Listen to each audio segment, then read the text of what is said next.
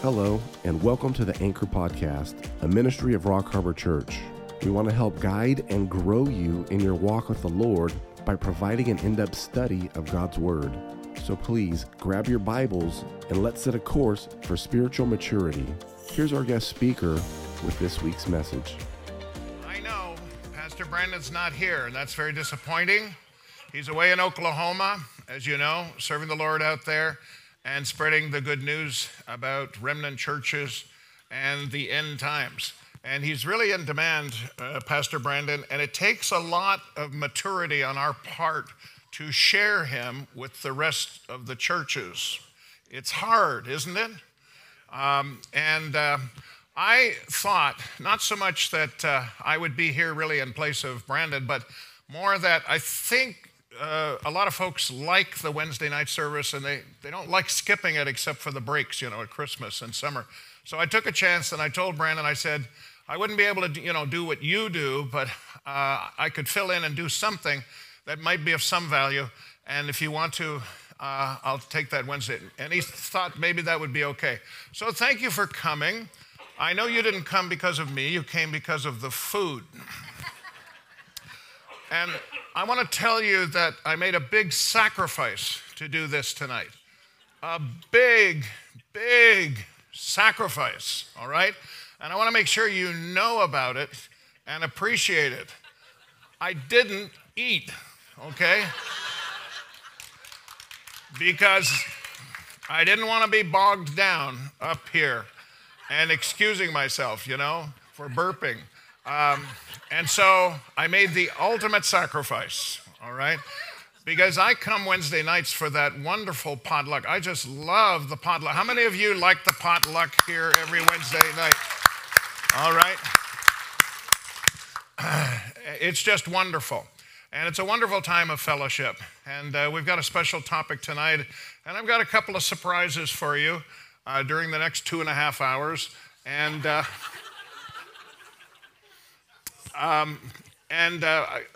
So let's get started. Let's get started with a word of prayer.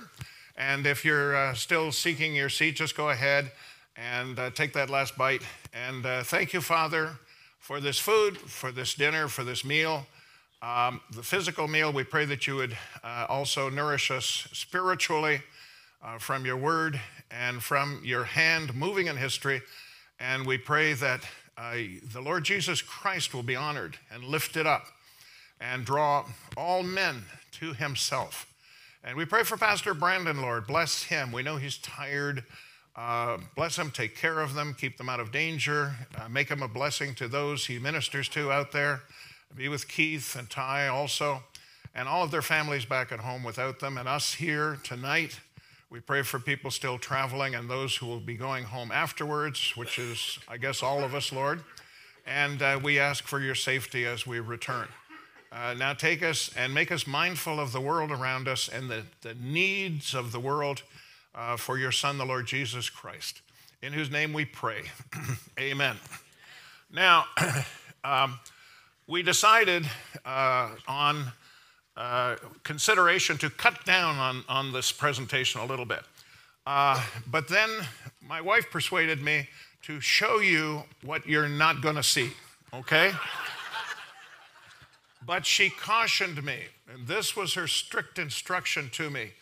David, do not comment on the slides that you're going to push through, okay? Because I know you, David, and you'll get bogged down, all right? So I must do this silently. Now, here's the deal. If you want a presentation on the slides, this is complicated now, on the slides you're going to miss, which are slides 1 to 33, come to the West Wing Sunday morning at 9:30, and the Koinonia class we'll be using, we're going to go off track, off of our regular curriculum, and we're going to do the 33 slides because they're rich in history and in, useful stuff about Iran. And we're going to present them there and talk about them and explain them and read them at a more leisurely pace, okay? So that's Sunday morning, 9:30 at the Koinonia class in the West Wing. You got that? Now, my wife over there is giving free tickets to this class because there's only 60 seats, and we have about 40 regulars that come. So you've got about 20 seats to try to get into. Okay, here we go.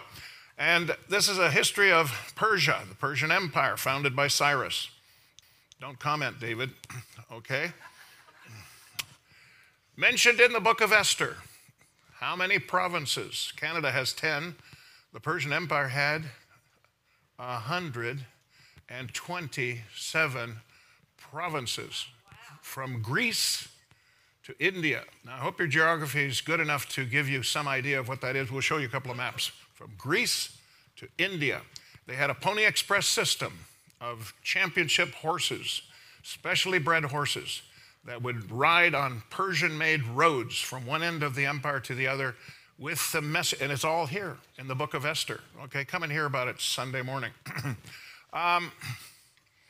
Daniel was praying in Babylon, and he didn't get an answer for 21 days because the prince of Persia prevented God's messenger angel from coming through, okay? The prince of Persia, and the messenger angel, who may have been Gabriel, needed help from Michael, okay? There is a prince over Persia.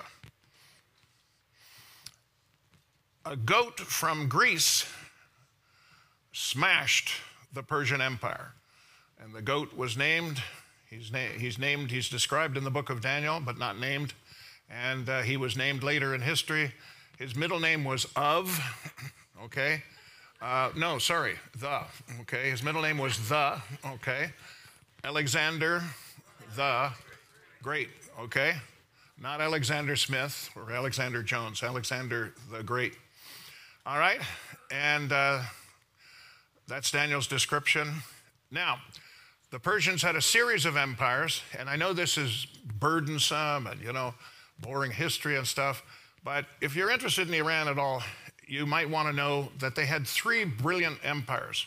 The second one, after the Persian Empire, or the Achaemenid Empire, the original one before Christ, is the Sassanid Empire. And it was a brilliant achievement, almost as big as the original Persian Empire. And it lasted longer, 400 years, from around 226 to the 600s BC. Okay? Isn't this neat? Look at these cool guys, okay? Armored, mounted archers, all right? And some of the symbols of the Sassanid Empire beside them. They developed their own religion in Persia called Zoroastrianism. And at the beginning, it wasn't really a bad religion. They didn't have human sacrifice or baby sacrifice, anything like that. They revered the sun, fire, water, and truth-telling. Okay, so, that doesn't sound too bad, does it?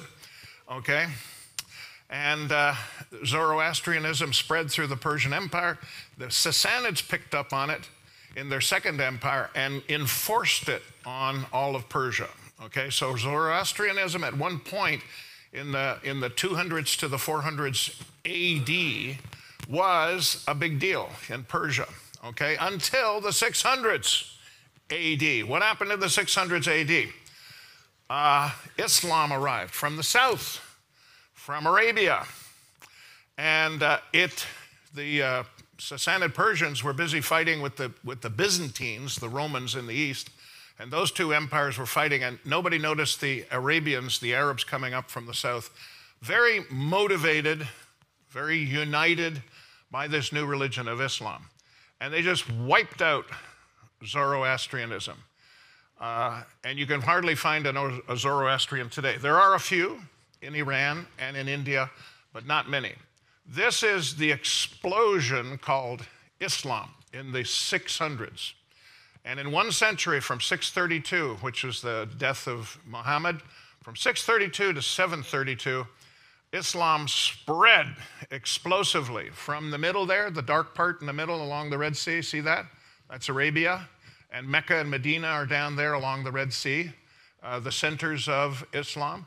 And it spread west, all the way across the North African, look at it, all the way into Spain, okay? and eastwards as far as Central Asia, upwards in the north, and India in the east. Okay, so Islam overcame the empire of Persia, the Sassanid Empire, and its Zoroastrian religion.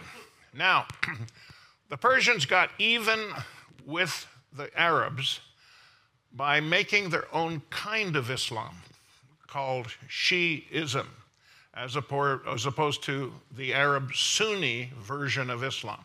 And these are a couple of little, things about the divisions. And they don't like each other very much. And that's a fundamental fact that you have to keep in consideration when you're talking about world events or Middle Eastern events, okay? And the Persian language is Farsi, all right, which you may or may not know.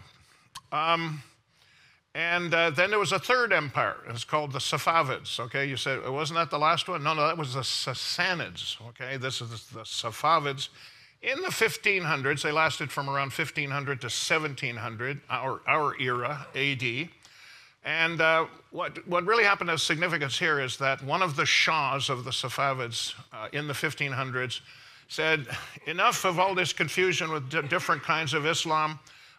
We are going to impose one kind.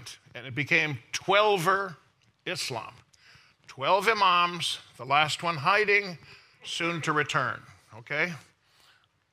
And this map shows you a little bit of the extent of Sunni. Sunni is the majority, Arab version of Islam. And of course, the Arabs feel, Muhammad was an Arab, so we have the authentic kind of Islam. Those other guys are heretics, okay? And the other guys are the ones in blue in Iran, all right? So that's Iran in the middle, and it's the center of what? Shia Islam, okay? And this is a big deal. I can't overemphasize this, all right? Now, from these three empires, modern-day Iranians, remember, we don't know anything about this stuff. But if you're an Iranian, okay, you say, wow, we had the Persian Empire, we had the Sassanid Empire, we had the Safavid Empire. We are empire builders. That is our fate. That is our destiny, to build an empire. We think of them as another little Middle Eastern country, but they're not. They have 86 million people. And their government, not so much the people, but the government is highly motivated. They have a mission. They have a crusade. They have something they want to do. And Allah has gifted them with oil, so they have the money to try to do it. And it's to spread Islam to the whole world, the Shia form of Islam, okay? So you understand? The Iranians are empire builders by descent, by DNA. And they're building an empire now around them in countries around them, all right? Other countries have had this same sort of we deserve to rule the world complex. And they share it with the Chinese Communist Party, for example. And the Japanese in World War II were another good example. We deserve to rule the world. We're going to try to do it. Okay? Now this shows you four Islamic empires in the 1500s, okay? I just want you to notice two of them, the green one and the yellow one. And the yellow one, even though we don't like them very much, they don't like us very much, they saved Christendom.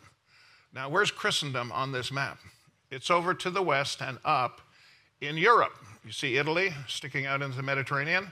You see Spain, France, Britain, Ireland. See, that's Christendom, okay, Europe. Now, notice the green empire, which is the Ottoman Empire, the Turkish Empire. You notice that it's practically swallowing up Christendom, right? See that? And that was their mission.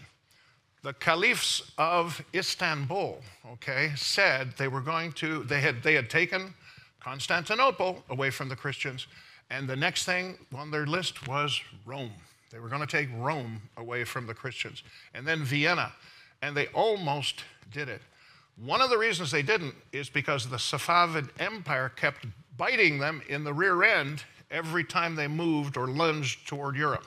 So the Ottomans would attack Europe.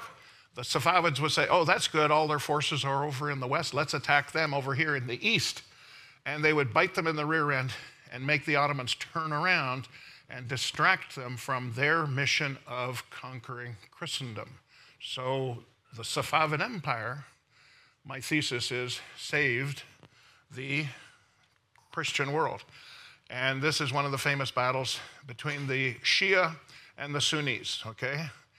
And if you learn nothing else tonight, if you remember nothing else tonight, remember please that the Arabs, the Turks, the Kurds, and the Persians, we think of them as Arabs. They're all Arabs over there in the Middle East, okay? No, they are not. The Turks are not Arab. Don't call a Turk an Arab. That's like calling a Marine a soldier. Don't do that, okay? They're not soldiers. They will correct you very quickly. We're not soldiers. I know they look like soldiers, right? They have, they have a rifle. They fight on land. They look like soldiers. But where do they come from? They come from the ships at sea. They're Marines, okay? And they fight like soldiers on ground, but they always say they fight better, so they're Marines. The Kurds and the Turks are all different, and the Persians are different. And they fight among themselves constantly and speak very different languages, okay? And you remember the Persians speak Farsi.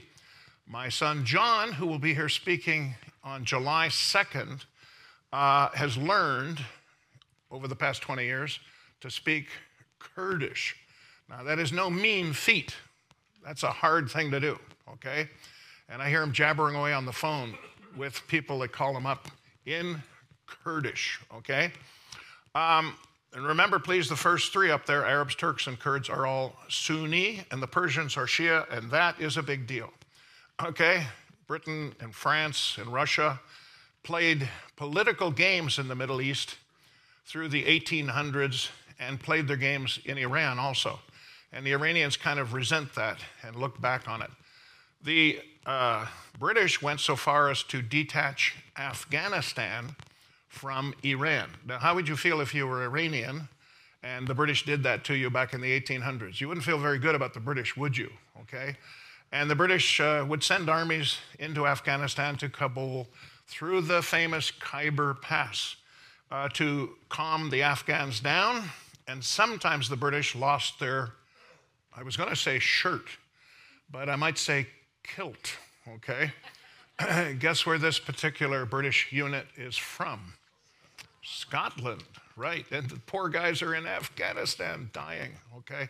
One of their 4,000-man armies were wiped out in Afghanistan. How many of you remember Rudyard Kipling, the famous British poet who wrote If? If you don't know the poem, look it up and read it, study it, memorize it. If, okay? And he wrote a lot of poetry. He wrote Jungle Book. That's what Jungle Book, right? And he wrote one poem about Afghanistan. And he told the soldiers, he says, if you're wounded in Afghanistan, roll over with your rifle and put it under your chin and blow your brains out before the Afghan women get to you with their knives, okay? Modern Khans and Shahs are kings of Iran, changed the name of Persia to Iran in 1935. We occupied Iran during World War II. By the way, what does Iran mean? I love this, okay? This is very politically incorrect. Iran means, you guessed it, Aryan. You want to see some white supremacy? Okay? I don't see much white supremacy around here yet. I don't see people strutting out their whiteness and showing it off. It's not fashionable today in America, is it? Okay? But in Iran, they're not ashamed of being white, and they proclaim it to the world. We're Aryans, all right? And you know what that means, okay? And if you don't know, go look up the Brotherhood in prison. And there's the old Persian Empire. There's the modern Iran to compare it with, and their flag. And the Tehran Conference of World War II. Come and hear about it on Sunday morning with the big three there. I hope you can name those three guys, all right? I'm not going to quiz you on it right now. And the last Shah, who was our friend, okay? He was, for us, the policeman of the Persian Gulf. He kept things calm over there. He bought a lot of American military hardware. We helped him with his government. We also helped him, unfortunately, with the Savak, his secret police, and a lot of and he sort of kept a lid on religion, Shiism in Iran. And the Iranian mullahs and religion, they didn't like that. And then they identified that also with the U.S., which was helping it, okay? And the top would get blown off in a few years off of Iran. But first, just a geographical consideration. This is something that concerns you all, whether or not you know it, and it's the Straits of Hormuz, which is the entrance to the Persian Gulf. And it's very constricted. It's very small. It's only 30 miles across. And guess who sits on the North Shore all along there? The country of Iran. And our ships and our friends' ships and allies have to go in and out and in and out and in and out and get oil. 1/3 of the world's proven oil reserves are all around the Persian Gulf. And at any time, Iran could shut that down on us, okay? And the U.S. Navy goes in and out there just to show the flag, and we get harassed by Iranian motorboats and drones, okay? And we try to keep this open for babies like this, a super tanker, okay? 160,000 tons.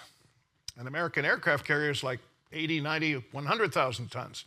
This baby is twice as heavy as an aircraft carrier, okay? And it carries 300,000 tons of oil, all right? And if you'd like to see these first 32 slides, you may feel like you've seen it now, okay? But a more leisurely presentation, come to Koinonia class in the West Wing this Sunday. The following Sunday, now I know I've been very, very modest over the years, the last 3 years, but I am shamelessly promoting the class now, okay? And the following Sunday, we're also going to take a break from the regular curriculum and have a special 75th birthday party for Israel, okay? And its miraculous founding. You want to see a miracle?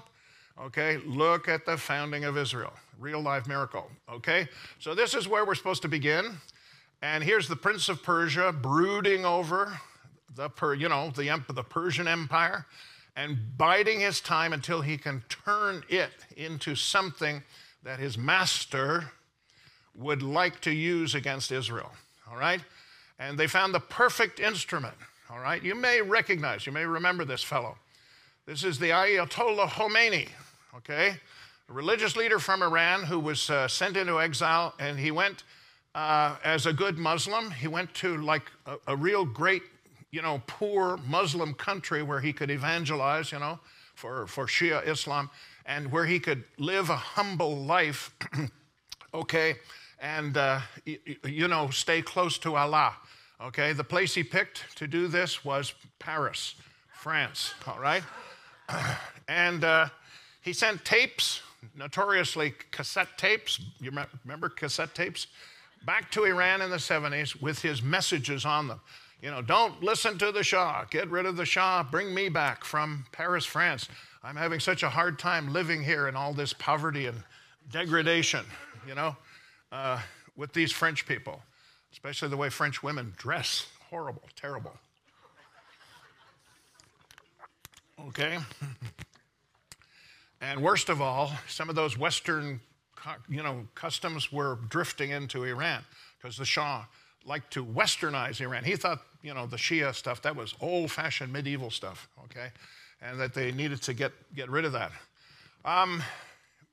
Meanwhile, an elderly religious leader in exile in Paris kept up nonstop criticism of the Shah. Pahlavi and his Western supporters, pressure grew during the 70s. I lived through this, okay? I remember it. On the last Shah, who was our friend, until he felt so pressured and so much stuff was breaking out, so many protests, he left at the end of 1978. And about 1 month later, the Ayatollah Khomeini arrived in triumph from France on an Air France passenger jet. He just barely got off the plane. I think he bent down to kiss the tarmac in Iran, at Tehran, and he immediately declared Iran to be an Islamic republic and shut down all the movie theaters, bars, newspapers, and instantly required women to dress modestly in Islamic garb, okay? Now, there are only 2 Islamic republics in the world. One is Iran, you just saw that. What's the other one? The Islamic Republic of who? Pakistan, okay? Now, that sort of tells you something, right? When that's in the title, okay? And it's like the flag of Saudi Arabia, okay? They don't say anything about it. They got some writing up there about Muhammad and Allah, and what do they have right underneath? A sword, okay, a scimitar sword. What does that tell you about Arabia's attitude toward the rest of the world?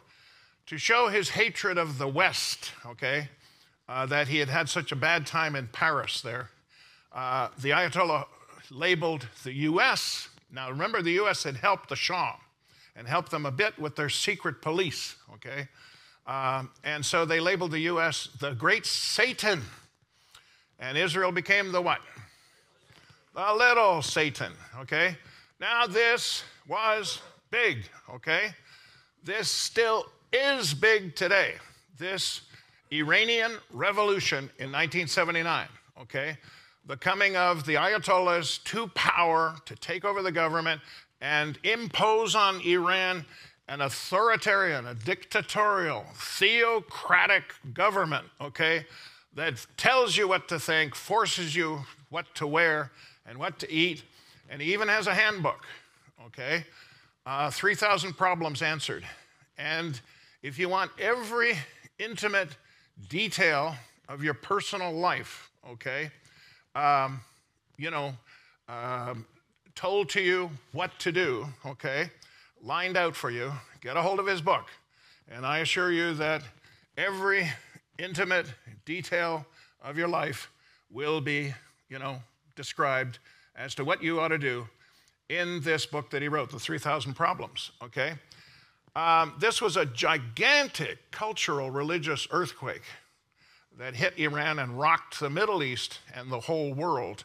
And the world would never be the same again. When I was teaching at Venice High School, I met some of the counselors there. And some of these counselors were Iranian. And I got to chatting with them sometimes. I'd drop in and sit in their office and chat with them. And found out that they were Jewish. They were Jewish Iranians, and they had fled, of course, during the revolution. If you meet a Hungarian person, now it would be their parents. When did their parents come from Hungary to the United States?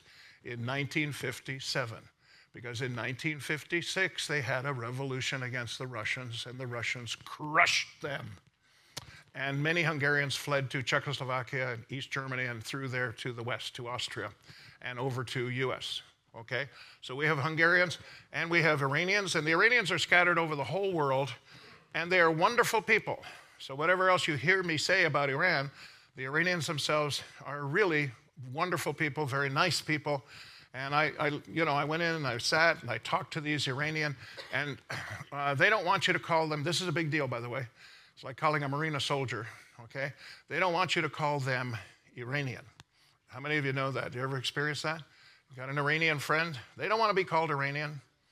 They want to be called Persian, okay?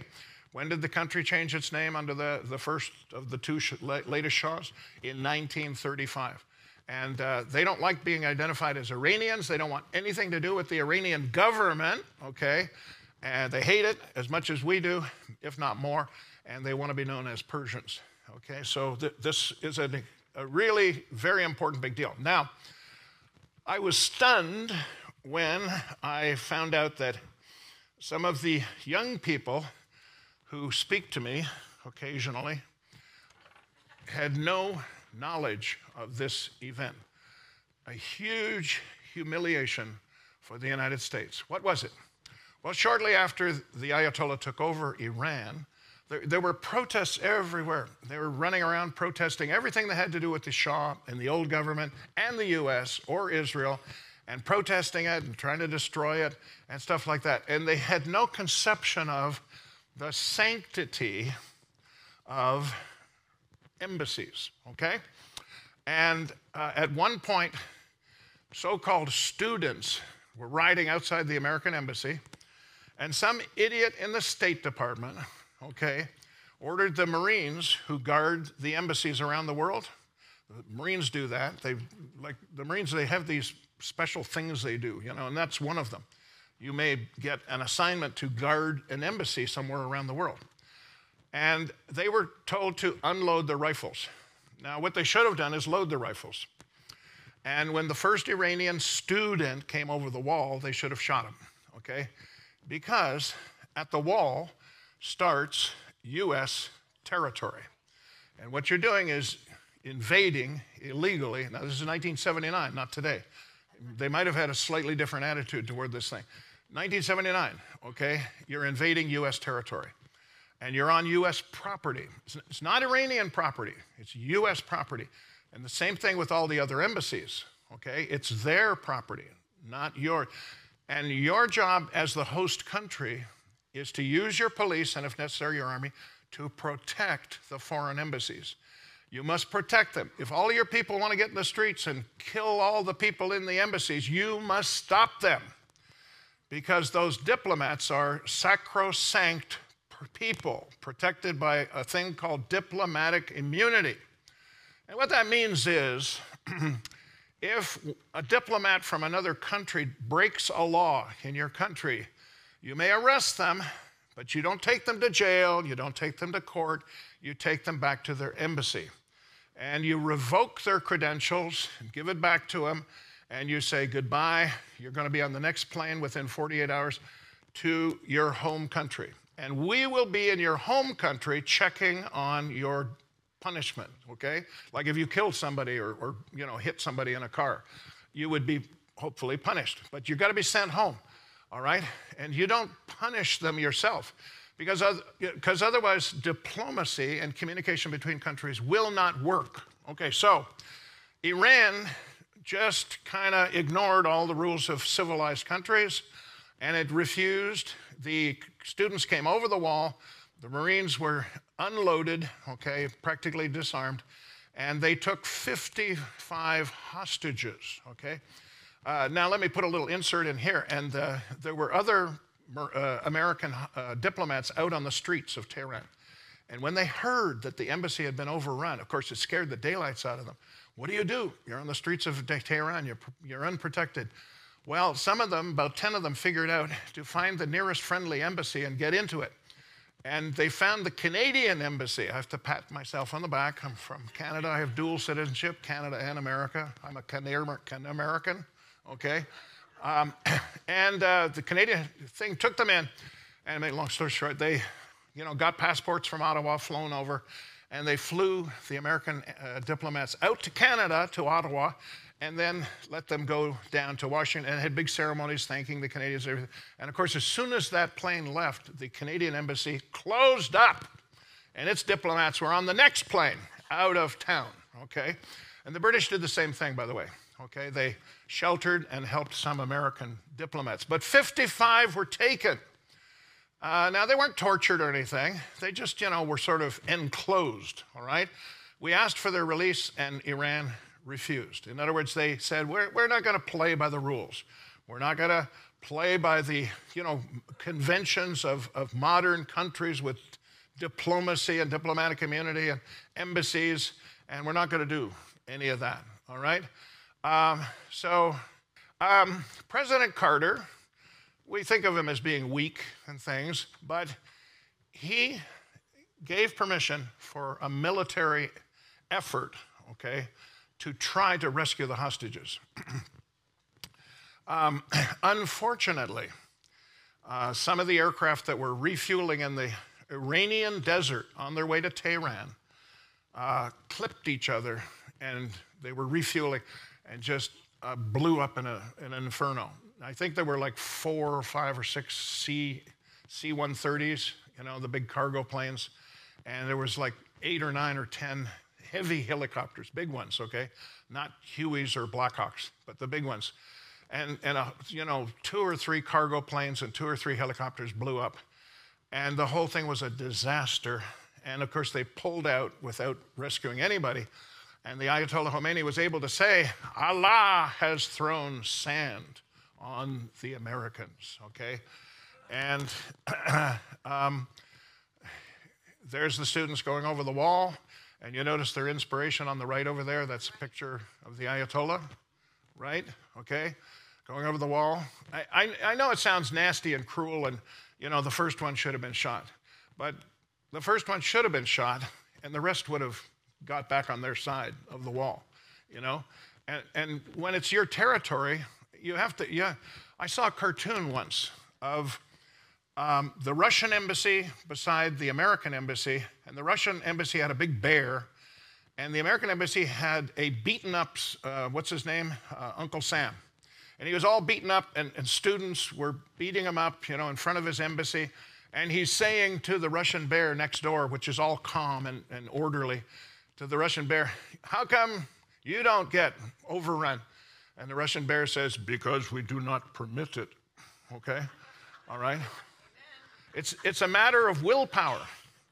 The Russian embassy never get overrun. Okay?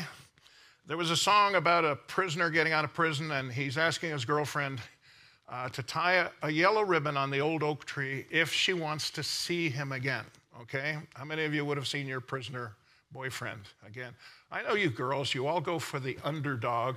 You want to get that guy well again, and you're the cure, right? So you would have taken him back, right? Okay, look up the song, Tie a Yellow Ribbon Around the Old Oak Tree, okay? I know you girls, you go for losers, okay? Guy's just out of prison, all right? And he's asking you to tie a yellow ribbon around the old oak tree. Well, people took that song and they began a campaign of yellow ribbons to remember the hostages and remember to pray for them. And they were hostages from 1979 for 404 days, okay, which is a little more than a year. That's a picture of the wreckage after the accident in the Iranian desert. And I think you can probably figure out why the pictures of those servicemen are there.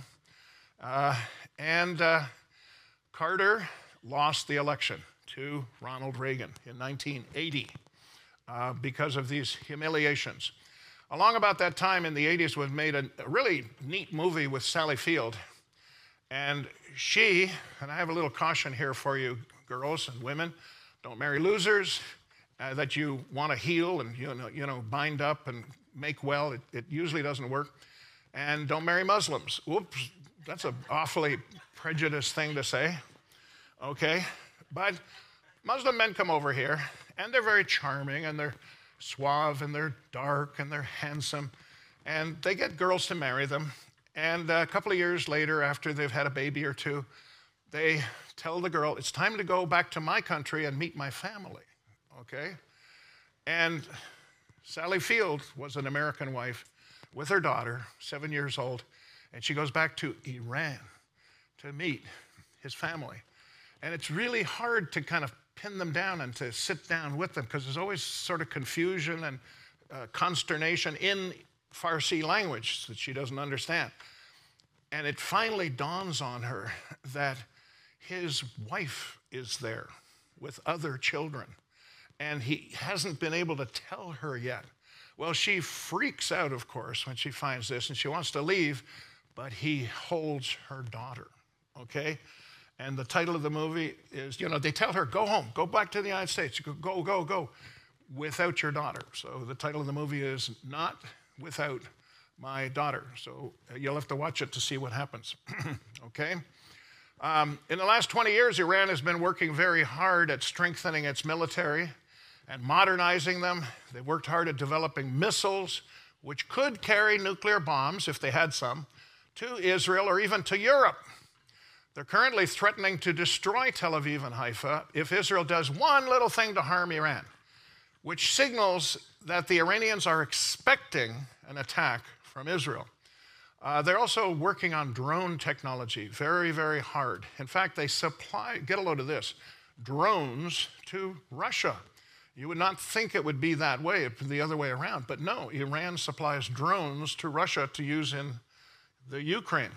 It's amazing how just as the Arab countries are finally getting tired of fighting with Israel, Satan has ramped up the Shiite theocracy in Iran to a fever pitch of hatred for Israel. And this is a pattern in history. Now, this is the Iranian army parading, okay, with all of the money spent from the oil revenues on this kind of thing instead of the welfare of the people. But the pattern in history that I've spotted is that one empire, one kingdom, one country after another hates Israel intensely for a time in history, and as their hatred dies down, or they get tired of hitting their head against the brick wall, like the Arabs, they did 4 major wars against Israel and lost all of them.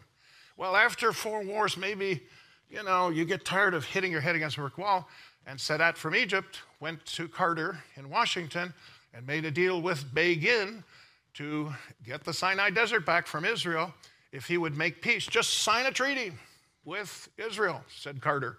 And he did. He stopped banging his head against the wall because it felt so good when you stop, okay?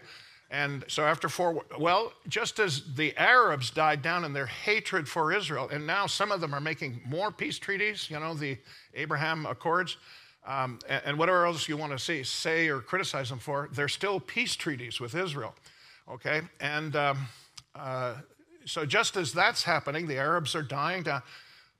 Satan gets Iran. The Prince of Persia is finally called to duty to get Iran agitated. The Arabs aren't going to do it for Satan. So he's got to use something else. Well, let's use the Shia, because they're split, Sunni, Shia. They don't go together. So maybe the Shia will do what the Sunnis won't do, okay? Because maybe they're more dedicated. So here's their army marching. And I used to read about the Russians with their military parades. And somebody said, a Russian soldier said, all those guys, tens of thousands of Russian soldiers that parade every May the 1st, and I think it's November or October, the revolution. He says, they're not real soldiers. He said, none of them can fight. He said, all they know is how to march in a pretty parade like that. He said, if they were ever in a battle, they'd be wiped out. They wouldn't know what they're doing. Okay, they have a rifle, they know how to shoot it, but they wouldn't know how to work as a unit, under combat conditions. This Russian soldier said, now say something too here about Israel. Israel has by far, man for man, okay, not the biggest, but man for man, the most efficient, the most lethal, the most modern, the most high-tech, the most effective, the most deadly army in the world, all right? You want to get killed? Mess with the Israelis, all right?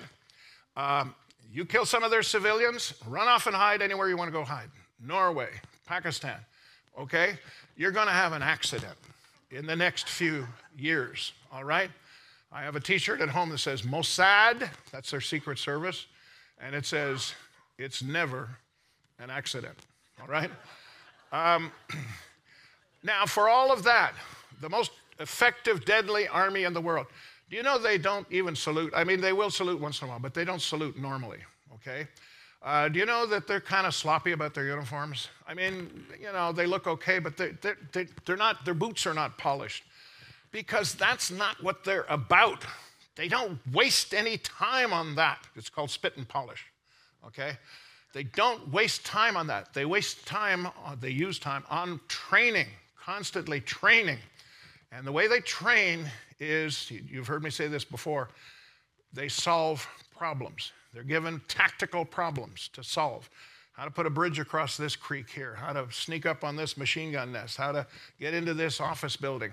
Okay, it's all problem oriented. And when they come out, after their 3 years in the Army, they can't sit in a cubicle in an office. So many of them find their mother's empty garage and they start a startup in Israel, okay, to make a new app like WhatsApp, all right? It was one of those startup apps by Israeli veterans.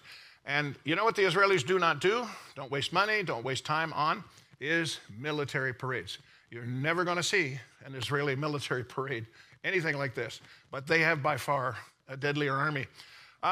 Iran is working hard on its nuclear program. The United States tries to discourage them, but it's always sort of half-hearted. And given the nature of U.S. government, that we might have a change in government every 4 years, and sometimes you get a black and white policy change, okay?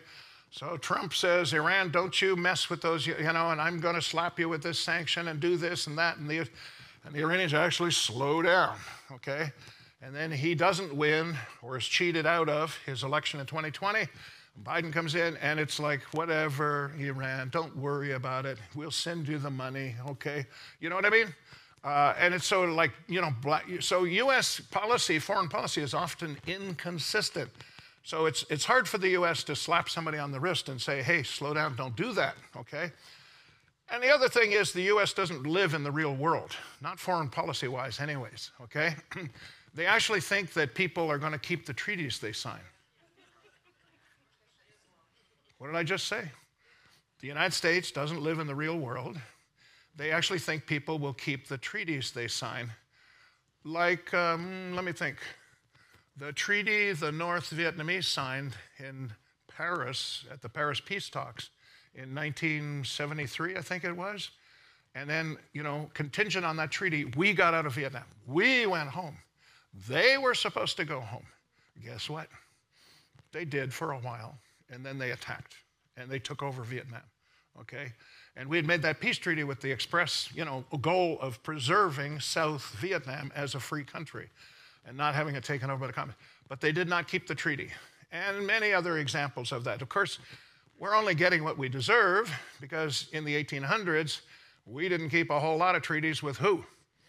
The Native Americans, right? Okay? Andrew Jackson, he was the worst. Go look up the Trail of Tears and the Cherokee Nation and what he did to in fact, Brandon's there, okay?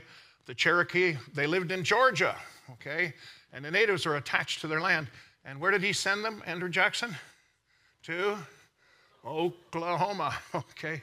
So Brandon's out there with them now. There's an undeclared war going on all the time right now between Iran and Israel already. It's not a declared war. It's not a full-scale war. And a lot of it is being fought in the country next door to Israel called Syria, all right? The Iranians are big into Syria, have a lot of forces, advisors, military. There's Russians there. There's even a few Americans there, and probably some Israelis underground. And so they fight each other in Israel all the time. I'll give an example. An Iranian airplane will come from Tehran full of maybe drones, okay, or whatever, ammunition. And it lands in the Damascus airport in Syria. And as soon as it finishes taxiing, an Israeli drone hits it. Boom, okay, and it explodes on the runway, all right? So the Israelis were on top of that shipment. They knew about it, and they were not going to let it land and get dispersed among, enemies of theirs in Syria. Now, remember this, a little tiny bit of history that's very significant. In 1981, the Israeli Air Force bombed a French-built nuclear reactor near Baghdad in Iraq to prevent Iraq at that time from enriching enough material for a bomb. You have to remember that Iraq, even though it doesn't have a border with Israel, it had participated in 2 of the Arab wars against Israel, okay? Also remember, please, that Israel bombed a site more recently in 2007 in northern Syria with the same idea. It wasn't a full-scale reactor. The North Koreans were there helping the Syrians to develop a nuclear facility. And the last thing the Syrians need is an atomic bomb, okay?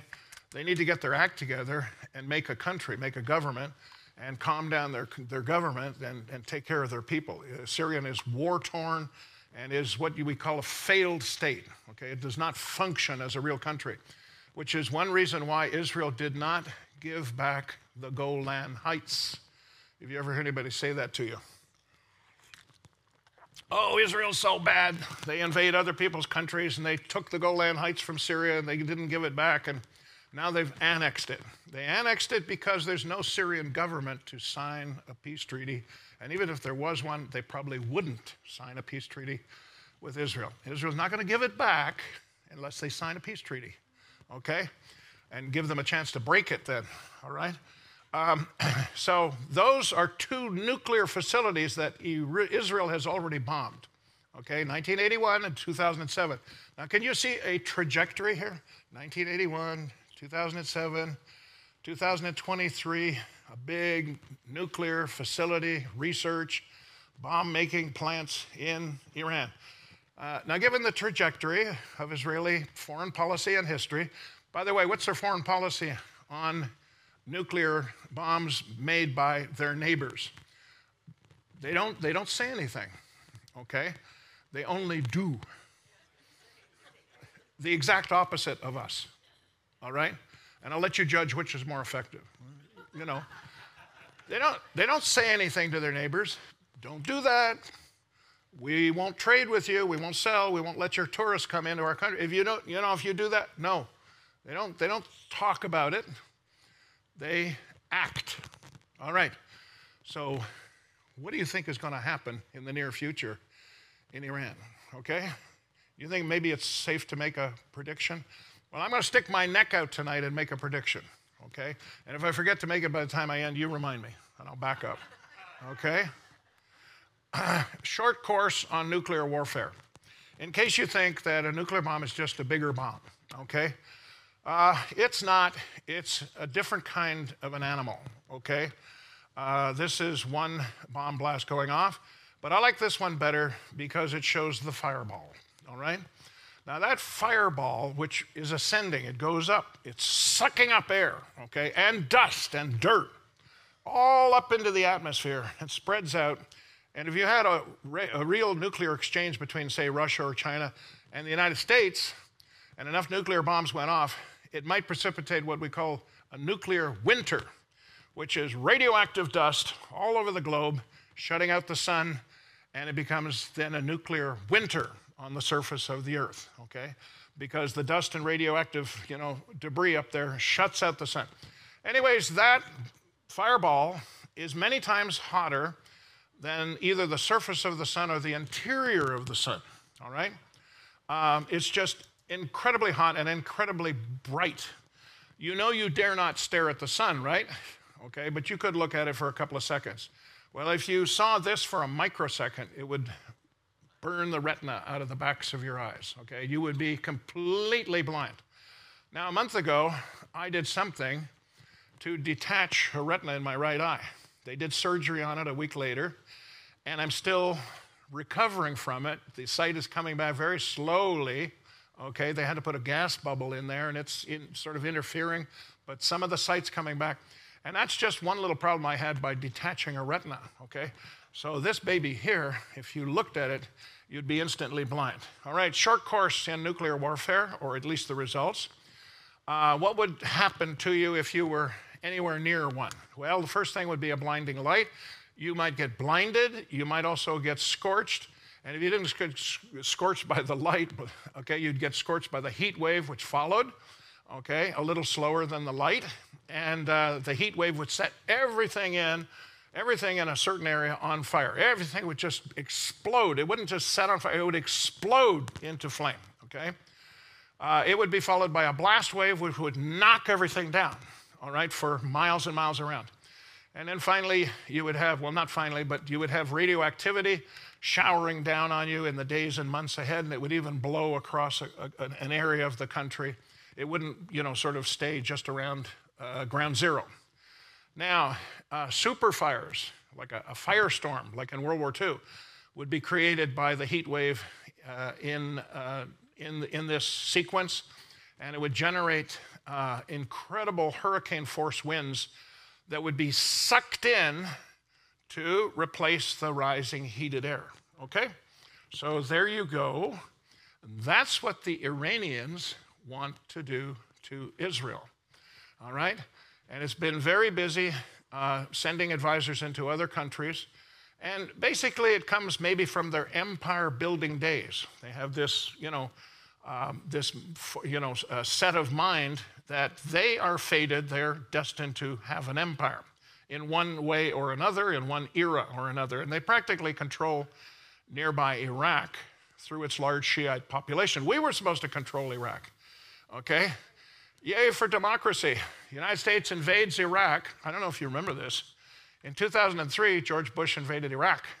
He got rid of Saddam Hussein. He said, we're going to have regime change, and we're going to institute a democracy. Well, most of the people are Shiite in Iraq, not Sunni, Iraq. But the Sunni Arabs controlled the country.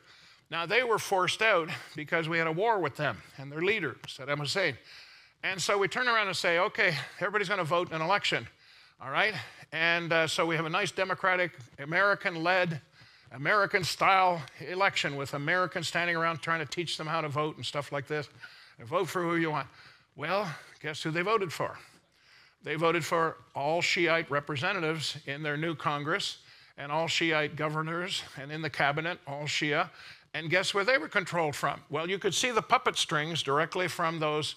Now, let me tell you again, okay? Iraqi Shia, okay, tribesmen, and the puppet strings went directly back to next door, Tehran, you got it, Iran, okay? So Iran is now, we fought the war, and we put billions of dollars into Iraq, okay? And a lot of other things I could say too. And my son is in Iraq, up in northern Iraq, in Kurdistan, okay? Now he's safe up there because the Kurds don't like the Arabs, and they don't like the Persians either, and they're Sunni, and so he's pretty safe up there because he helps people, and they will look after him, then they won't let him get hurt, all right? I once asked him, I said, what if Arab terrorists came, they found you're a missionary? Don't say missionary. Okay, they found that you're an NGO worker up there in Kurdistan, and they come to kill you, and your family, and 2 little kids and a wife. And he says, well, Dad, and he has this way of talking and explaining stuff, patiently for the old people that don't understand.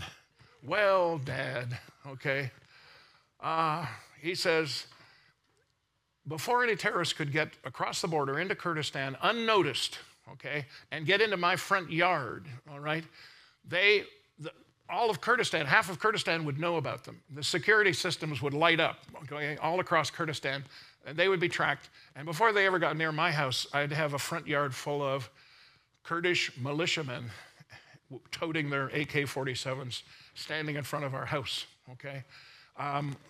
So that he feels pretty safe, pretty secure, somewhat, okay? Now, they control Iraq. They're very active in Syria. They have a fair amount of control in Syria. The Israelis are fighting with them in Syria. The Russians are helping them. The Americans are also there, obviously, fighting with Israel against the Iranians. In Syria, we're talking about now.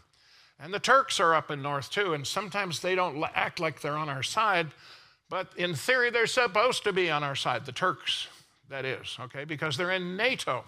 If you don't know what NATO is, look it up, okay? The Israelis are conducting a low-level war against the Iranians in Syria, who are constantly flying war supplies into the Damascus airport. The Iranians have supplied the Hezbollah in Lebanon. You may as well learn these names because they're in the news all the time. Hezbollah in Lebanon and the Hamas in Gaza with thousands of rockets to rain on Israel. Israel has deployed the high-tech Iron Dome missile defense system against these rocket attacks. How many of you have seen that in the news, okay?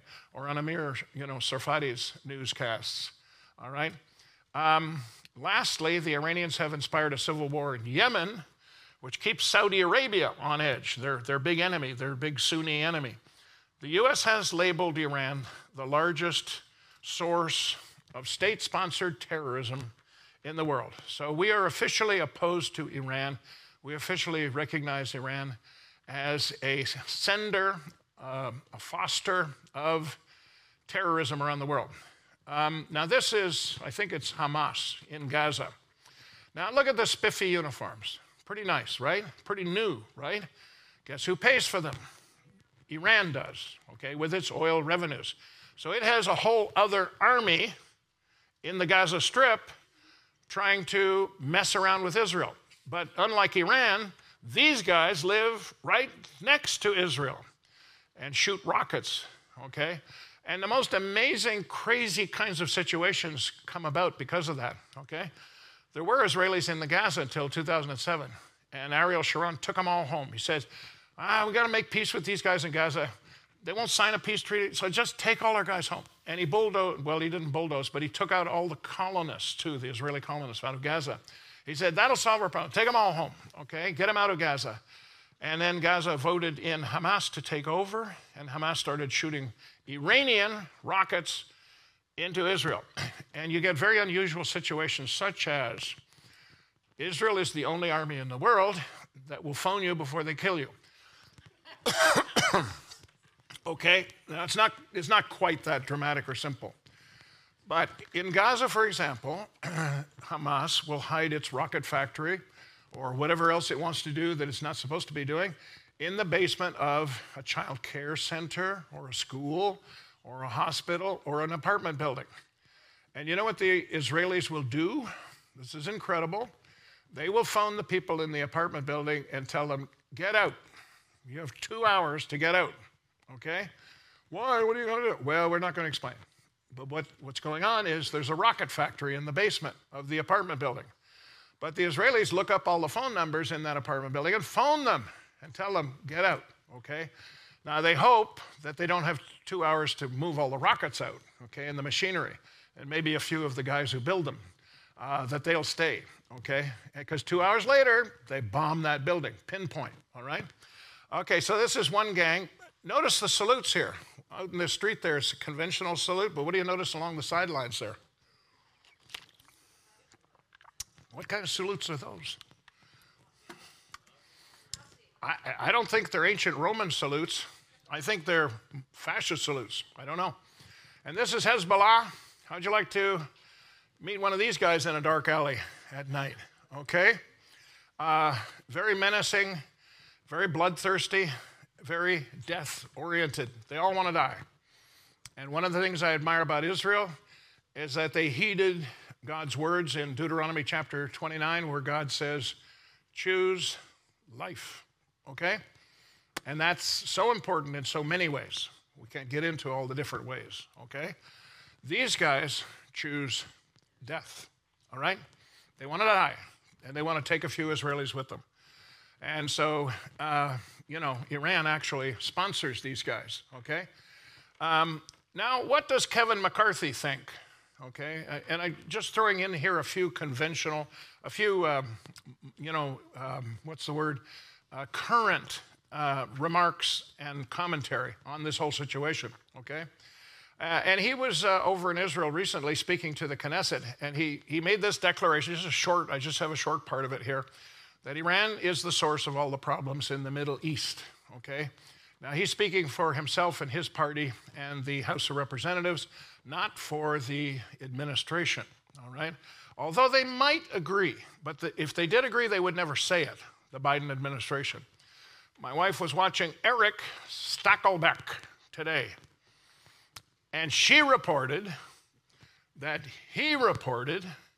today that Iran has declared a new world order. Do they look like they're working on a new world order? You betcha, okay? In Iraq, in Syria, in Lebanon, in Yemen, and anywhere else they can get in, on Israel, okay? They're working on putting together a new empire because they always have been empire builders. And they have a motivation now. It's Shia Islam, okay? And anti-Israel, okay? We're going to get Israel, and we're going to build up and spread Shia Islam. So we need a new world order to do that. Iran is declaring it today.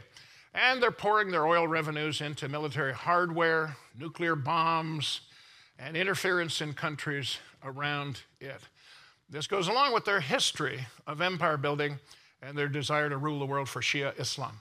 Now, Eric also reported today, and this is like fragmentary information.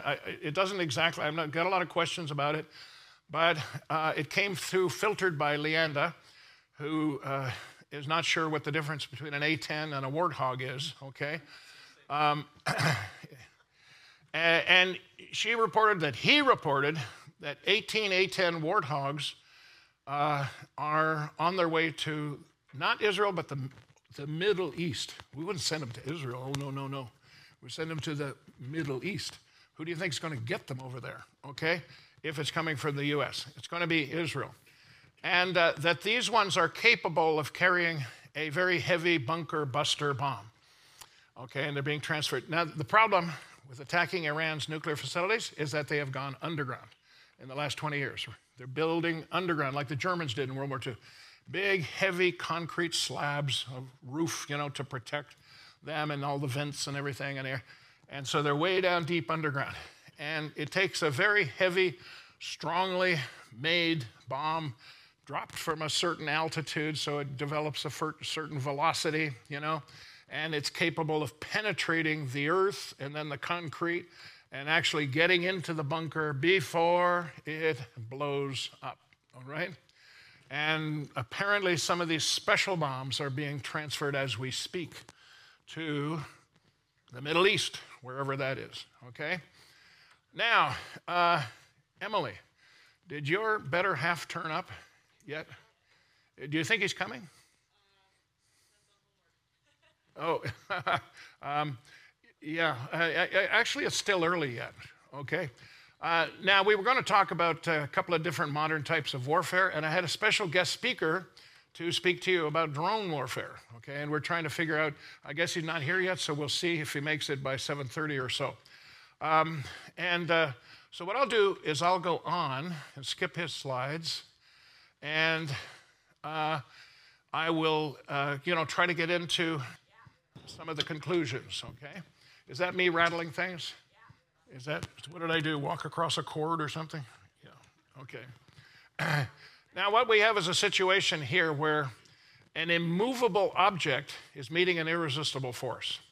And I think what that equals, or what that's going to produce, is there's going to be a major war in the Middle East. And I'm going to stand here tonight and make a prediction. Now this is a prediction, not a prophecy. So don't go home and read Deuteronomy 18 and quote it to me, okay, about the false prophet, all right? And what you do to him, okay? I don't like that. I'm not making a prophecy, all right? So I'm not going to be a false prophet under any circumstances, okay? Yes or no? I will make a prediction, though. I think there's going to be a major war between Iran and Israel in the next 6 months. There has to be. There has to be, because Iran is not going to give up its nuclear program. It's absolutely determined. And this is a way of, brushing over all their internal problems, okay, and distracting the population. Let's get Israel, okay? And Israel is not going to permit them to get a bomb, all right? Now, by the way, how many of you have ever thought, that's kind of hypocritical of Israel, because don't they have a bomb? Officially, no. Unofficially, you betcha. For a long time, 30 or 40 years now, they've had at least one bomb. Tom Clancy wrote a novel about one of them, okay? I forget what the title was, because I read all his novels back then in the 80s, okay? And one of them was about a lost Israeli atom bomb, okay? And how the wrong guys got a hold of it, and a big story. I think it's the one, Sum of All Fears. And they used the atom bomb in the story to become the trigger for a hydrogen bomb that the terrorists want to put in the Denver football stadium, okay? So if any of you are Raiders fans or Kansas City fans, all right, and you hate Denver, you might like to read that book, see what happens, okay? And Ben Affleck made a movie about it too, all right? So do the Israelis have a nuclear bomb? Yes. Do they have more than one? Of course. The difference is they don't talk about it. I read books about guys in the IDF, and guys in the Defense Department in Israel. And I read books, and I'm always looking for the same thing. I'm looking. Where's the nuclear program? Come on, where's the bombs? In the Negev. I know they're hidden in the Negev desert. They're underground in the Negev desert. Near an Air Force base, which would be very quickly, the planes equipped with the atom bombs, if a crisis occurred against Israel, all right? They would send those planes out with maybe one or more atom bombs to wipe out invading armies coming against them, all right? Where is it? And you never see a trace of it.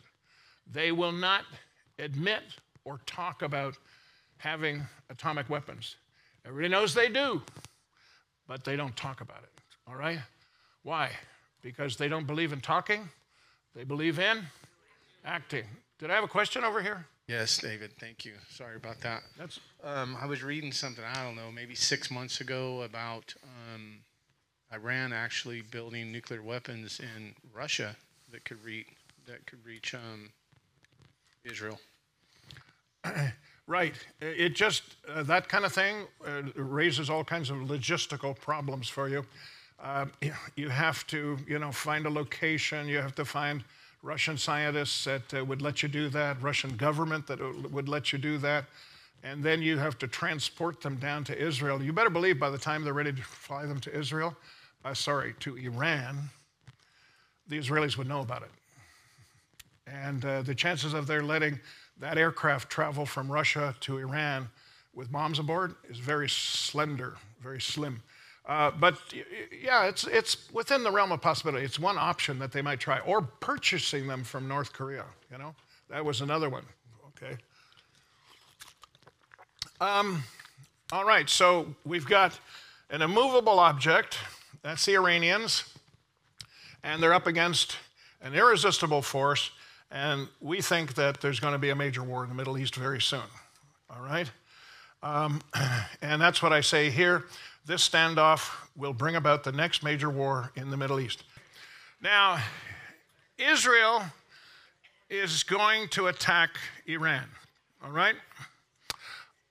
Or maybe Iran will get some of its friends to help it attack little Israel with a coalition or a team of countries. Amazingly, the prophet Ezekiel described this possibility 2,500 years ago in chapter 38 of his book. Listen to the words of Ezekiel. Now the word of the Lord came to me, saying, Son of man, set your face against Gog of the land of Magog, the prince of Rosh, Meshach, and Tubal. And I'm not going to explain what all these places are, okay? No time for that. And prophesy against him, and say, Thus says the Lord God, Behold, I am against you, O Gog, the prince of Rosh, Meshach, and Tubal. I will turn you around, put hooks into your jaws, and lead you out with all our army, horses, I like this description, and horsemen, splendidly clothed. Did you see any Iranian soldiers splendidly clothed, you know, beautifully attired, beautifully uniformed? Not here, but in some of the other pictures. A great company with bucklers and shields. In case you don't know what a buckler is, it's a small shield, okay? All of them handling swords. Really neat military description there, right? On Ezekiel's part. All of them handling swords. Now look at this, the next word. What is it? Persia, Ethiopia, and Libya are added to the list with Gog and Magog, okay? They're added to the list of countries that are going to attack Israel. Are all of them with shield and helmet, Ezekiel 38, verses 1 to 5. So it has two lists. The first list does not list Persia, the second list does. So Persia may find friends to gang up with it against Israel. And that may be the Gog and Magog war. Now, I'm not sure, and I'm not the deepest, most knowledgeable prophetic scholar there is. I'm not sure that the situation lends itself to the Gog and Magog sequence, because there they conspire against Israel. They say, we want to go get the loot out of Israel. So let's gang up on Israel. Let's attack her. And then in the mountains of Israel, they get wiped out, okay? Whereas I think this situation that's coming up is Iran is determined to get the bomb. They don't want to be disturbed. Israel's sitting over here watching very carefully and judging when the time will be right to send those 18 warthogs with their bunker buster bombs to go down deep into the facilities and blow up, all those research facilities down deep. Gabriel? Do you think this will set up the Psalm 83 war?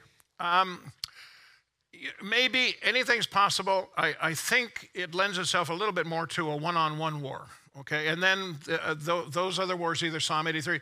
The problem with Psalm 83 is there's no clue as to when it is. It's not mentioned in connection with any of the other events, the millennium, the tribulation, the founding of Israel or anything. Whereas Gog and Magog seems to come just before or just at the beginning of the tribulation. So this confrontation between Israel and Iran might turn into a one-on-one or maybe an Israel versus Gog and Magog situation. Could be. Okay, now, where are my tools of my trade here? Okay, there's a map of Gog and Magog. Self-explanatory. You see Israel in the middle? And those arrows point toward Israel. They are those countries ganging up on Israel. What's going to happen? Hey, go read Ezekiel 30, 38 and 39, okay?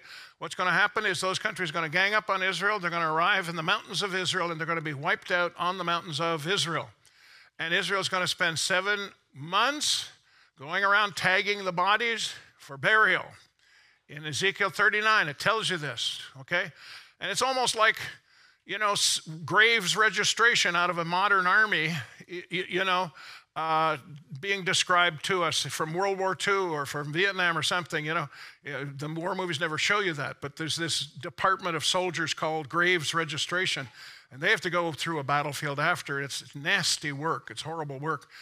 Tag the bodies, ID the bodies, bring them back to a burial ground, all of this kind of stuff, okay? And Ezekiel 39 sounds like that. It says they're going to spend 7 months tagging the bodies for burial. They're going to put a sign up, a little flag on it, body here or body part here, okay? And it's going to take them 7 years to burn all of the debris, the war debris, on the mountains of Israel, okay? So this is a possibility. It's one possibility for the confrontation between Israel and Iran. Okay, so I've just talked about this. Chapter 39 describes a great bloody defeat of this coalition of nations. Perhaps after this terrible defeat, Iran will be ready to listen to God. Now, let's summarize what we've seen so far tonight, okay? What we've seen is that Persia has a history of empire building. 3 great empires, okay? The Achaemenid or Persian Empire, the Sassanid Empire, and then the Safavid Empire. And then at the present day, they're playing around with 4 or 5 countries around them, building another empire. And what are the goals of this empire? Well, it was always to further their religion. First, it was Zoroastrianism. Then Islam wiped that out. And so they got even with the Arabs by making a heresy out of their religion and saying, we're going to be Shia, we're going to follow Ali and Hussein, his cousin or his nephew, and we're going to, they're the right leaders of Islam, and you guys with your caliphs over here, the Sunnis, you're wrong, okay? And the result was they've been fighting ever since, all right? And Iran now is, with the motivation of the Prince of Persia, replacing the Arabs in their animosity toward Israel. So now it's Iran with the atom bomb, a potential atom bomb, that is Israel's great foe that they have to worry about. So Satan is getting, still raising up country after country, empire after empire, to mess with God's people and to interfere with what? God's plan of salvation. Okay, that's where the rubber meets the road, and it concerns us all. Satan cannot let Israel and the Jews become or continue to be God's instrument of salvation in this world, nor can he afford for us to be, okay? And so we both experienced the fury, the Revelation 12 fury of the dragon, okay? He's furious. He's so furious, says Revelation 12. He's just worked himself up into a froth, okay? He's so menacing against Israel, but also the other offspring of the woman, the church. And so you have the church persecuted terribly in especially Muslim parts of the world, also communist parts of the world. And why is that? Why do people hate the Christians so much? I mean, like, Christians are really bad, right?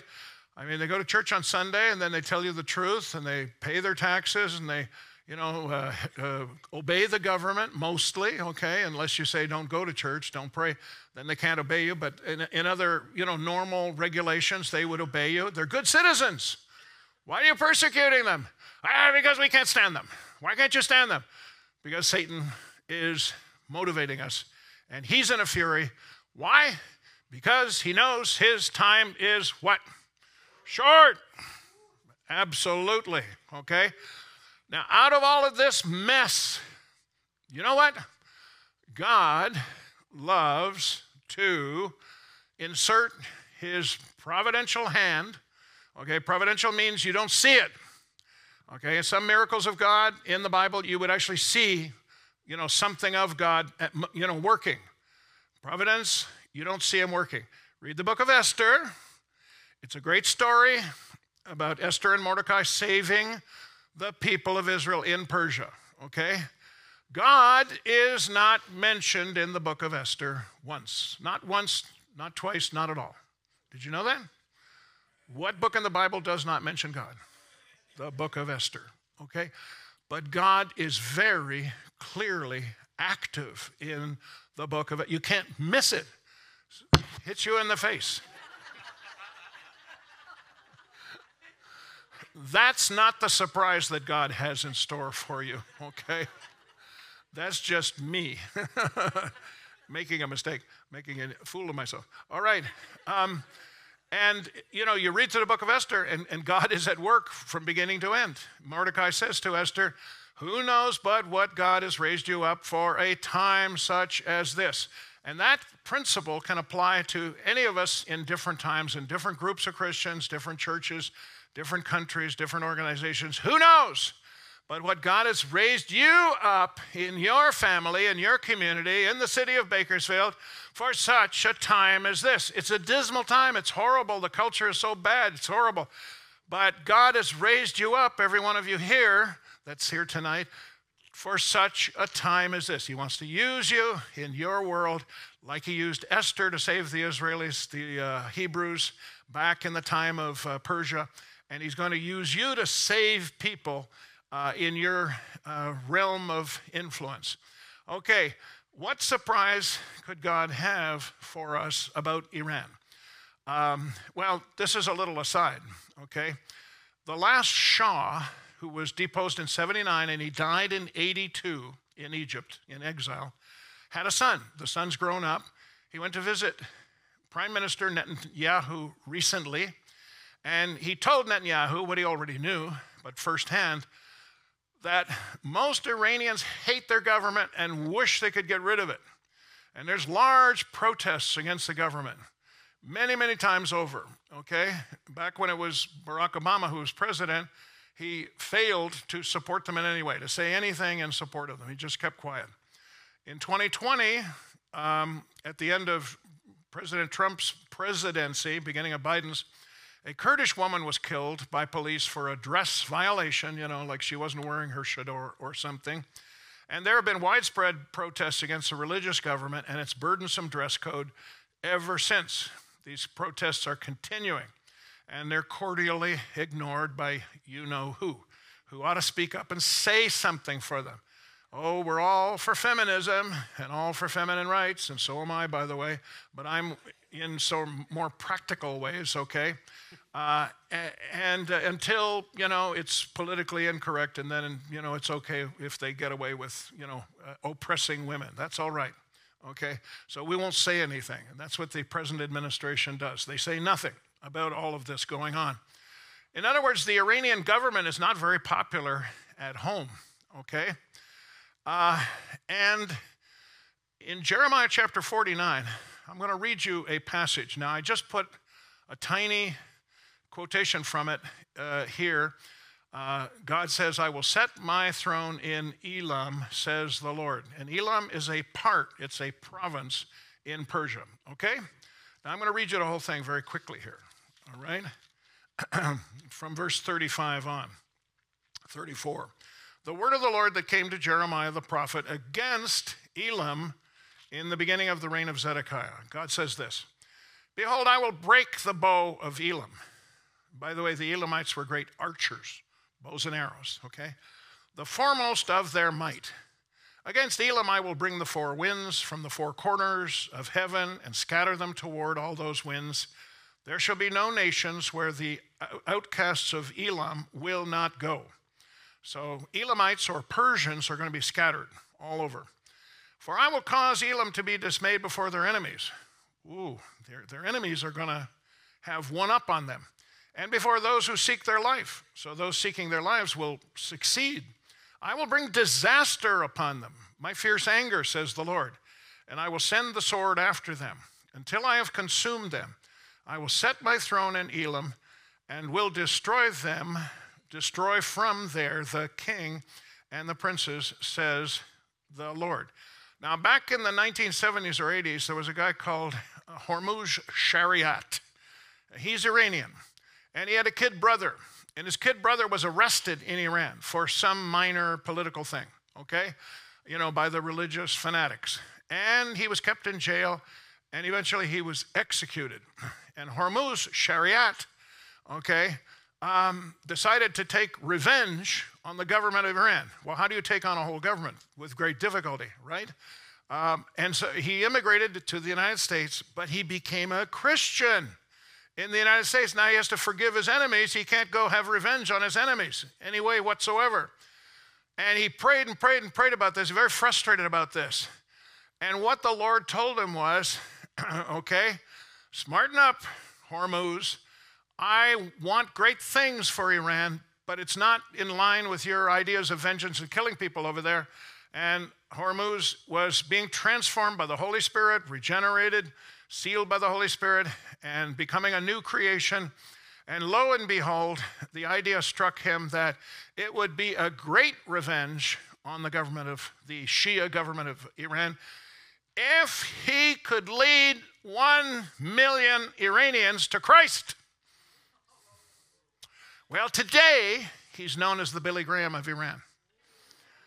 He's had a ministry on TV, Every Iranian has a satellite on the roof, and they listen to channels they're not allowed to listen to in the middle of the night. And 24 hours a day, Hormuz Shariat, the Lord has raised him up. We had breakfast with him about 10 years ago at a Voice of Martyrs conference, and he was a speaker there, about martyrs and martyrdom in Iran.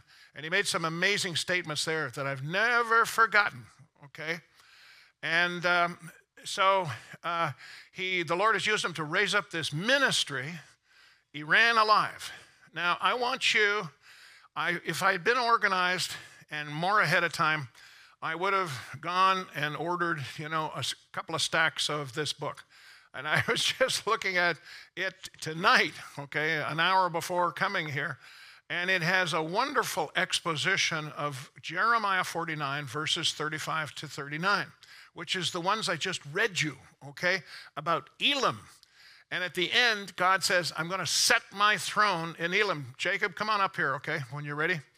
I'm going to set my throne in Elam.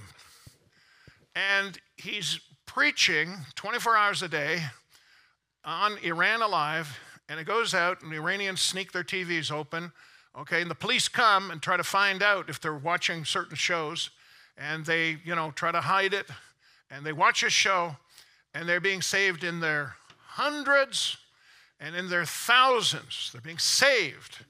They're coming to Christ because Hormuz Shariat presents a very clear, he's the Billy Graham of Iran, a very clear gospel message, and they have discipleship shows and underground church shows, and they are persecuted, and the Iranians are persecuted. And I remember one story from 10 years ago about an Iranian army major who was arrested for being a Christian. He's taken out of the army, put in jail. So, he's sentenced to 5 years in jail for being a Christian. So he's there for 6 months, and people around him started to become Christians, inmates. And then guards started to become Christians, And this guy's talking, to them. And he's there for a year, and there's like 100 Christians in the prison with him. He has a church going, And he's getting Bibles. The guards are smuggling Bibles in, And they couldn't control this, and they got so concerned about it, they brought him into their central office, and they said to this Iranian army major, they said, you'll be very happy today. We're going to release you early. And guess what he said? No, you're not. You sentenced me to 5 years. I'm going to serve 5 years here. No, you got to go. We can't keep you anymore. They eventually forced him out. But he didn't want to, he made it hard on them. He didn't want to go. He wasn't going to come. Now, this is the kinds of miracles that God is doing in Iran. And it's not just through Hormuz. I don't want to give you the impression that I'm, sort of pushing his ministry on you. It's because it's the one I know best. I support it, and I pray through that and stuff like that. And we met him. And, he was so interesting. When we met him 10 years ago, you know what he said? He said this, I'm going to lay this one on you, And Jacob, anytime you want, just come up to the front here, All right, but don't miss this. I know you're all watching Jacob walk up here. Don't miss this, okay? Hormuz Shariat, the Billy Graham of Iran, says to me, take that. Oh, you got one. Okay. Yep. You can have two. Okay. Awesome. Come on up here beside me, and I'm going to say this thing, and I'm going to turn it over to him for a couple of minutes, and he's going to talk to us about drone warfare. Why is he going to talk to us about it? Because he was in the U.S. Army, and he was over in Iraq, and he flew. He flew drones in Iraq. And if you ask any more questions, we'll have to kill you, okay? Because he can't tell you everything. Now, this is what Hormuz Shariat said to us at the breakfast table 10 years ago. He may have said it in the conference when he was talking, okay? And emphasized. He says, I think that by the year 2030, Iran will have become a Christian nation, okay? I just lay that on you. It's just a prediction. It's not from me. It's from him. What we do know is this. Missiologists tell us that the fastest growing underground church in the world now is no longer China. It's the biggest in China, 100 million people, underground Christians. But the fastest growing one is in Iran. Okay? And do you want this, Jacob? Sure, yeah. And you want me to take it back, or are you going to take it back to... There we go. Okay. Fine right there. There? All right. Okay, let me get out of your way. Take the pulpit there. I'll be back. Can you guys hear me all right? Good? Awesome. Well, as Pastor David said, my name is Jacob Sholian. I did serve in the Army, and I flew the Shadow drone while I was in. And I consider tonight a real privilege to be able to speak to everyone tonight and kind of shed some light on the new warfare that's taken place over the past 20 years. And yeah, let's get started. So the first one here, this is called the Gray Eagle. It's a really cool drone. It has a Mercedes engine, by the way. I just think it's funny how all these guys, all know each other. But this right here is made by the Army. And as you can see here, it has two cool missiles on the front of it right there. Those are called Hellfire missiles, and they come in all shapes and sizes, and they all do different things. And they're a laser-guided weapon system. And if you look on the front of this drone right here, this little, kind of looks like a little soccer ball on the front of it. That right there is the camera, and it has all kinds of sensors on it. It has all kinds of capabilities, and it's really, really cool. This bird can fly up to 29,000 feet, and on one tank of gas, it can fly for 25 hours straight, which is a very long time. And it's a really cool bird. I got to be around them for a little bit my first year in the Army. These birds here saved a lot of American soldiers' lives. We can see all kinds of stuff with this. Now, the next one, this right here is called the Themis. And this isn't really an American vehicle. I just wanted to show you a little bit of variety of what's going on out there in the world. Mostly NATO uses this, ground drone, I guess you could say it. It's a UGV. And that is a remote-controlled tank with a camera on it and a big old machine gun attached to it. And just for reference, from the front of the track to the rear of the track, that is 8 feet. It is about 6.5 feet wide and about 4 feet tall from the bottom of the track to the top. And they come in all kinds of different packages, all kinds of shapes and sizes, and they were testing these things in all kinds of environments. In Croatia, right in the dead of winter, they're crazy, crazy machines. And this particular one comes in two different versions. You get your regular diesel engine, which has about 15 hours of runtime. Or if you want to be really woke and virtuous, it comes with a battery package. So if you want to mow people down while not emitting carbon emissions, then you can get that. And so it's you can go to milremrobotics.com. I put the source that I get my information from on the bottom, so you can go in there and see it for yourself. I mean, they got all kinds of crazy things for these. Now, when I was in, it's not as glorious as the Gray Eagle, but this is the Shadow drone. This is the Shadow V2. I flew this when I was in. And this guy right here has, it can go up to 18,000 feet and has a max flight time of 8 hours. And for reference, the wingspan is about 20 feet wide. And you can kind of see it right behind the front wheel there. You have your payload or your camera. And again, we can laser designate for targets with this thing here, and it can be from very far away. And they've upgraded this since I was in. When I was in, it was really loud, and we called it the flying lawnmower. So this right here is a picture of the Shadow in mid-launch. You see this really long boom right here that it's on. And when we start for launch, it's at the bottom. And when I'm ready to go, I tell my crew chief, hey, go ahead and launch. And then it shoots it off like a bullet, right off that thing, like a big slingshot. And from there, that's pretty much how it takes off. And so these things are really cool. They have all kinds of capabilities nowadays, especially since I've left. I've read up on a lot of different things. But if you've ever wondered what it looks like, where are all these drone guys at? And, are they like flying a drone over in Iraq and they're just chilling in the United States at the same time? Sometimes, but most of the time, we're in country where we're flying. And this right here is the UGCS. It's called the Universal Ground Control System, or Station, sorry. And from here, we have pretty much everything we need to fly the bird from, aside from all of the antenna equipment and stuff like that outside that we use to communicate to the bird. Also, it has heating and air conditioning in it. So in the summer in Iraq, it is awesome to hang out in there and really be interested in what's going on. So, yeah, the seats are really comfortable. That's actually a newer one that I was in when I was flying over there. And you can see on this picture here, they've got the maps up there. They've got all this crazy flight data on that side, and you both have your own set of keyboards and all kinds of bells and whistles in there. And it's a really cool system. All right. One of the cool things that I discovered recently is that the company Textron that you see right there, that is the company that develops and manufactures the Shadow drone that I flew. And I read that this year, right off of the website, that they have recently partnered with Shield AI. What Shield AI is a company that is trying to create an AI pilot program. And as you all have heard recently from Pastor Brandon, we've had a lot of talk recently about AI taking over, black box programming, all kinds of stuff, and now it's starting to bleed over into the defense sector. And so what the AI pilot basically will be able to do, and this is right on Shield AI's website, you can get this.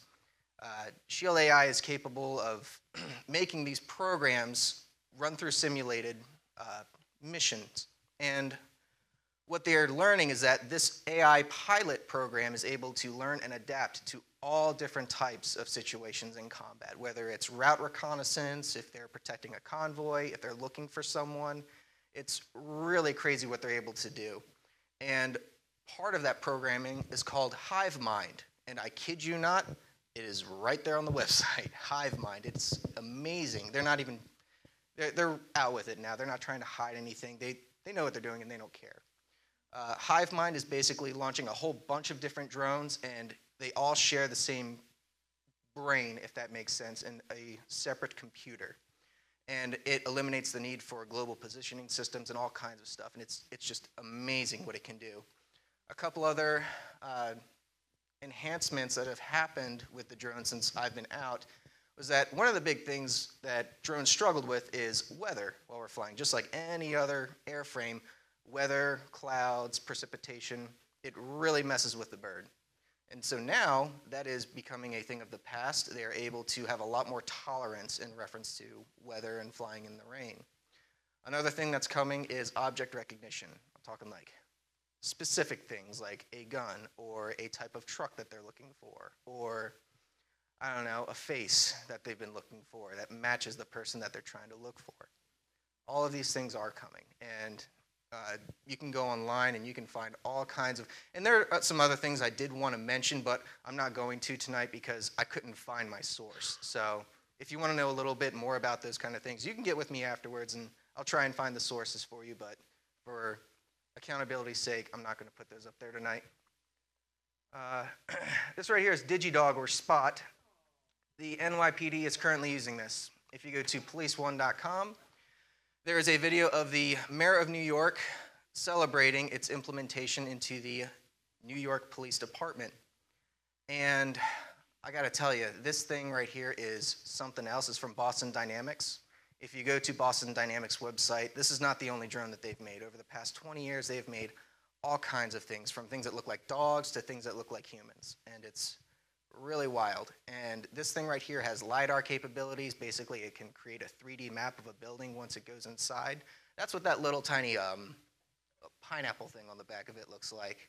And it also comes with an arm. And he mentioned specifically during this briefing, and also the website mentions this, is that this drone's original purpose is to go into situations that would otherwise put police officers at risk, like I don't know, a hostage situation, for instance. It's a really popular one that they're wanting to use this for. They'll put a little iPad or whatever with the negotiator's face on it.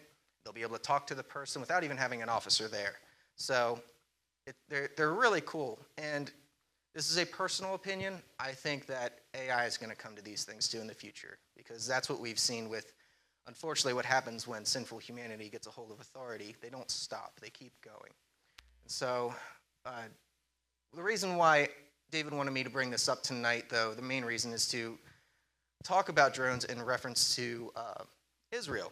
And cool things about Israel is that they were the ones in the 1980s that were developing a lot of the drone technology that we have today. It goes right in line with what the Lord said about Israel, that they will be a blessing to every other nation. They are really smart, and they can create these things on the fly. It is amazing what they can do with programming and what they can do with their engineering capabilities. Also, over in the Middle East, when it comes to fighting Syrians or terrorists, Iraqis, Iranians, drones are going to be heavily implemented, because what Iran has always done and continues to do is they like to fight with proxy forces. They will hire another group that is a terrorist organization that is radical. Well, they're all radical, but this one's especially radical, and they'll tell them to go and fight, and they'll supply them with food, supplies, money, weapons, everything. And the best way to fight these people are with drones, because these people will not fight face to face. They like to hide. They'll hide in holes. They'll hide in mountainsides. They'll hide amongst the population. They'll use their own kids or other innocent bystanders for shields even. So it's nice to be able to fly these drones at night and see them when they have no clue what's happening, and then blow them up. So, but yeah, I mean, not to sound crude or anything, but it is war, and that's what you do. And doesn't matter what your opinion is of the United States or not. We were there, and we were eliminating bad people. So that's all I really have for right now. Thank you for allowing me to share with you guys, and really appreciate it. Stand by. I want to mention to you that Jake came directly to us from his classes over at Bakersfield College. He got out early and raced over here so he could be with you. And also that he's responsible in this presentation for all of the graphics and pictures, more or less, okay? I did the text, the writing and stuff, but he's the one that makes it look really nice and come alive and finds maps and things for me. And the same thing in my Sunday school class. He's been helping me for 6 or 8 months now, and has really made a big difference. So thank you, Jacob, very much, okay? And we're going to keep him up here in case you have a question for him. Now, we should be able to wrap up really soon, and then maybe even conclude in prayer and take questions. Okay. I have a question, David, or for Jacob. Okay, go ahead. How easily are those drones detected? Can they be traced?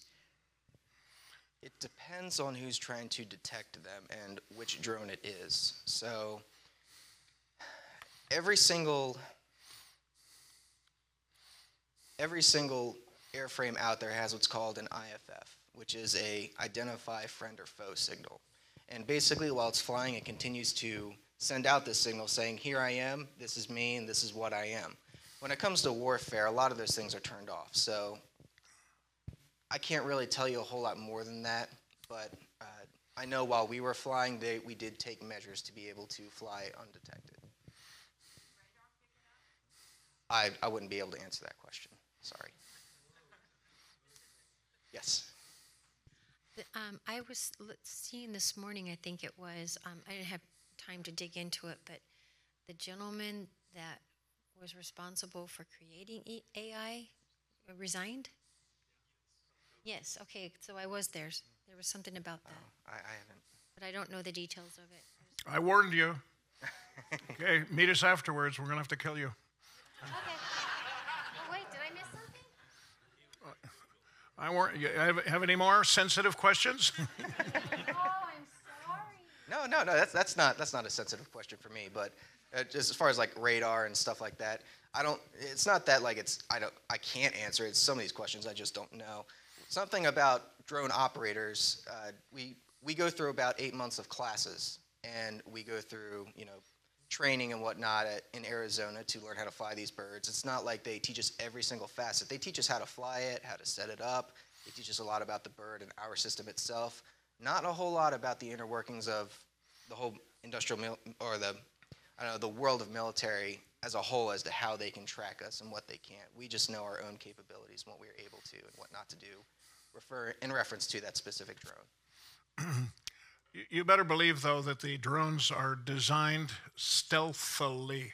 You saw the rounded surfaces, very thin wings, and probably materials that are specially made also to be radar absorbent or transparent, so that they don't have much of a signature on a radar screen, if any. They might not have any at all. They might not be picked up. Here's Hormuz Shariat, nice smile, right? This is the guy that comes on TV all the time in Iran and explains the gospel in very winsome, joyful ways, and is having so much success used by the Lord over there. And again, I don't want to push one ministry necessarily on you. It's just the one that I know best, and it's the one that makes it sort of easy for you to do something about this, okay? So I want you all to go to the Iran Alive website. Now, you don't have to sign up or anything, but I want you to do one thing there, okay? And I'll mention that in just a minute. I want you to order this book, okay? And Jacob's got a really good picture of it there, but I brought this because I'm so used to doing things in the old-fashioned way, okay? I brought this book to hold up. And I just discovered today that he has a whole section of chapters in the middle about the Jeremiah 49 passage, okay? The 30 verses 35 to 39 about that conclude with, I will set my throne in Elam, okay? Which is in some ways the most important part of Persia. He says that the oil wells are there, the nuclear facilities are there, military bases are there, and a couple of other things, and that Elam is a really important part of Persia, okay? So God is saying, I'm going to set my throne there, which means I'm going to take over. I'm going to be the conquering king. And what Hormuz Shariat takes from that is that God, he believes, has special plans for Iran. Special plans to convert the country and use them in a wonderful way that we probably can't even begin to conceive of. So what do I want from you tonight? Okay, I do want something. It's no good just to talk about something, blah, blah, blah. We have to take an action. So what I'd like you to do is look up the website. It's real easy to remember, right? Iran Alive. I should have ordered the books ahead of time. Just didn't think that far ahead and had them here for you, okay? Because it's a really good read about the awakening of Iran. But I didn't. So you can go to the website, order them.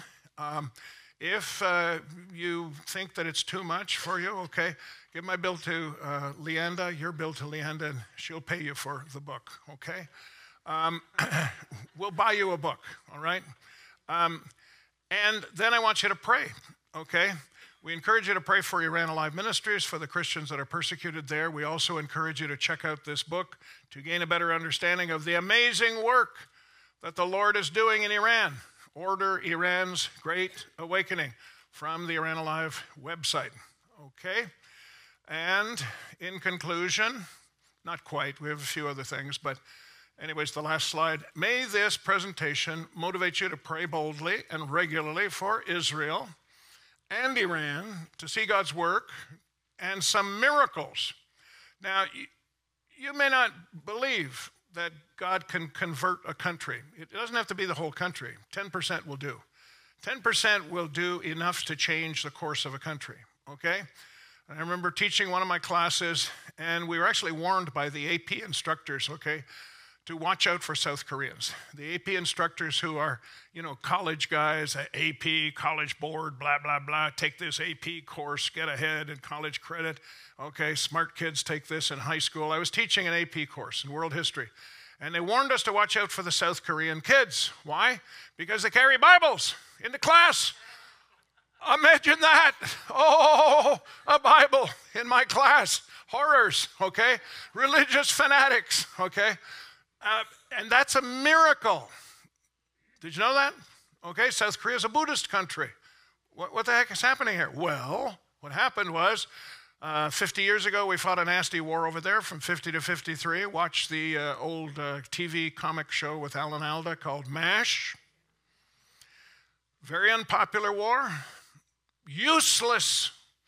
Waste of time and waste of American young men and their young men and their civilians. Complete waste.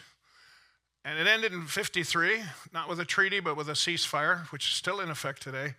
And after 53, something happened in South Korea. Now, it could have been taken over by the communists. If it was taken over by communists, it would be the most benighted peninsula in the world, sticking out of China, okay? It would be the worst place in the world, the whole peninsula, south and north. But we kept it free. And God went to work in South Korea in the years afterward, and he converted half the country. And the biggest churches, the biggest congregations in the world today are in Seoul, South Korea. They meet in football stadiums and have 14 services a day. By the way, just a little aside, we're about to go to 4 services a Sunday, okay, when we get in the new building. Don't tell anybody I told you that tonight, okay?